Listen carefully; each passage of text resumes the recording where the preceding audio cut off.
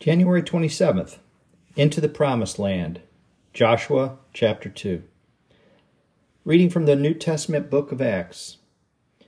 The God of this people, Israel, chose our fathers and made the people great during their stay in the land of Egypt, and with uplifted arm he led them out of it.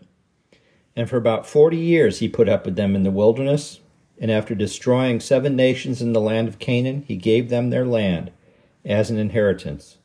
All this took about 450 years.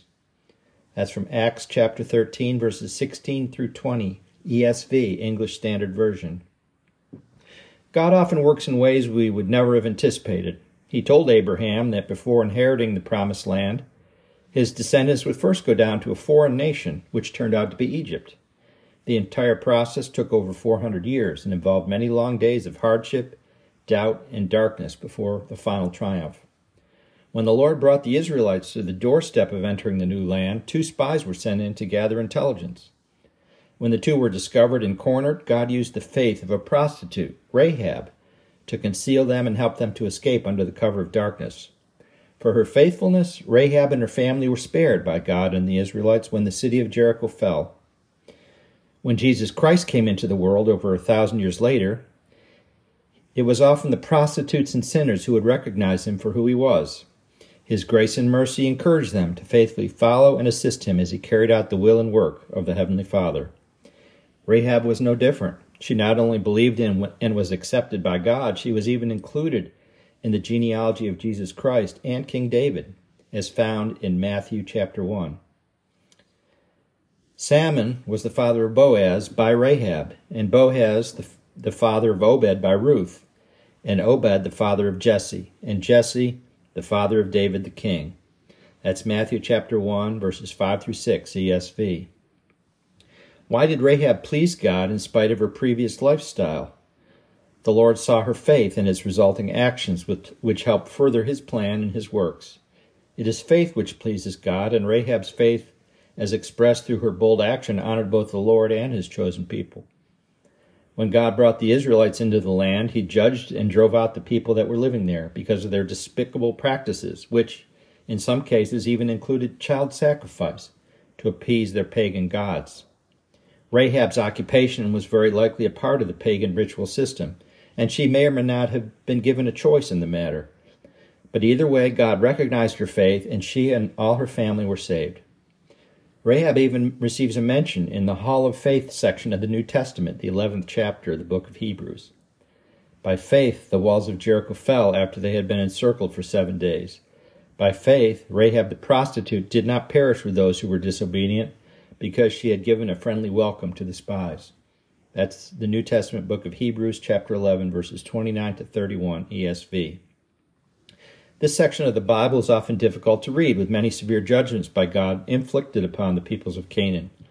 This seems to be a contradiction with the loving message of the gospel that God is extending to all peoples around the world today through the cross of Christ.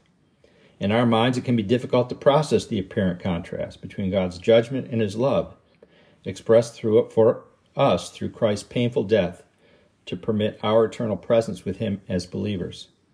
Perhaps the violent death that Christ suffered for us illustrates there could be no other way. Judgment for sin is required to permit our fellowship with such divine holiness, and Jesus took that judgment upon himself for all, including Canaanites, who would believe, accept, and follow him. The extreme punishment Jesus needed to go through was foretold as far back as when Abraham and Isaac traveled to Mount Moriah, the future location of Christ's crucifixion. When someone harms someone we love, we demand justice. In God's world, though he deeply loves all mankind, he also requires justice, even to the point where his own precious beloved Son voluntarily sacrificed himself to fulfill the required judgment. Upon entering the Promised Land, Israel was divided out and apportioned to each of the 12 tribes, and a time of peace came over the land.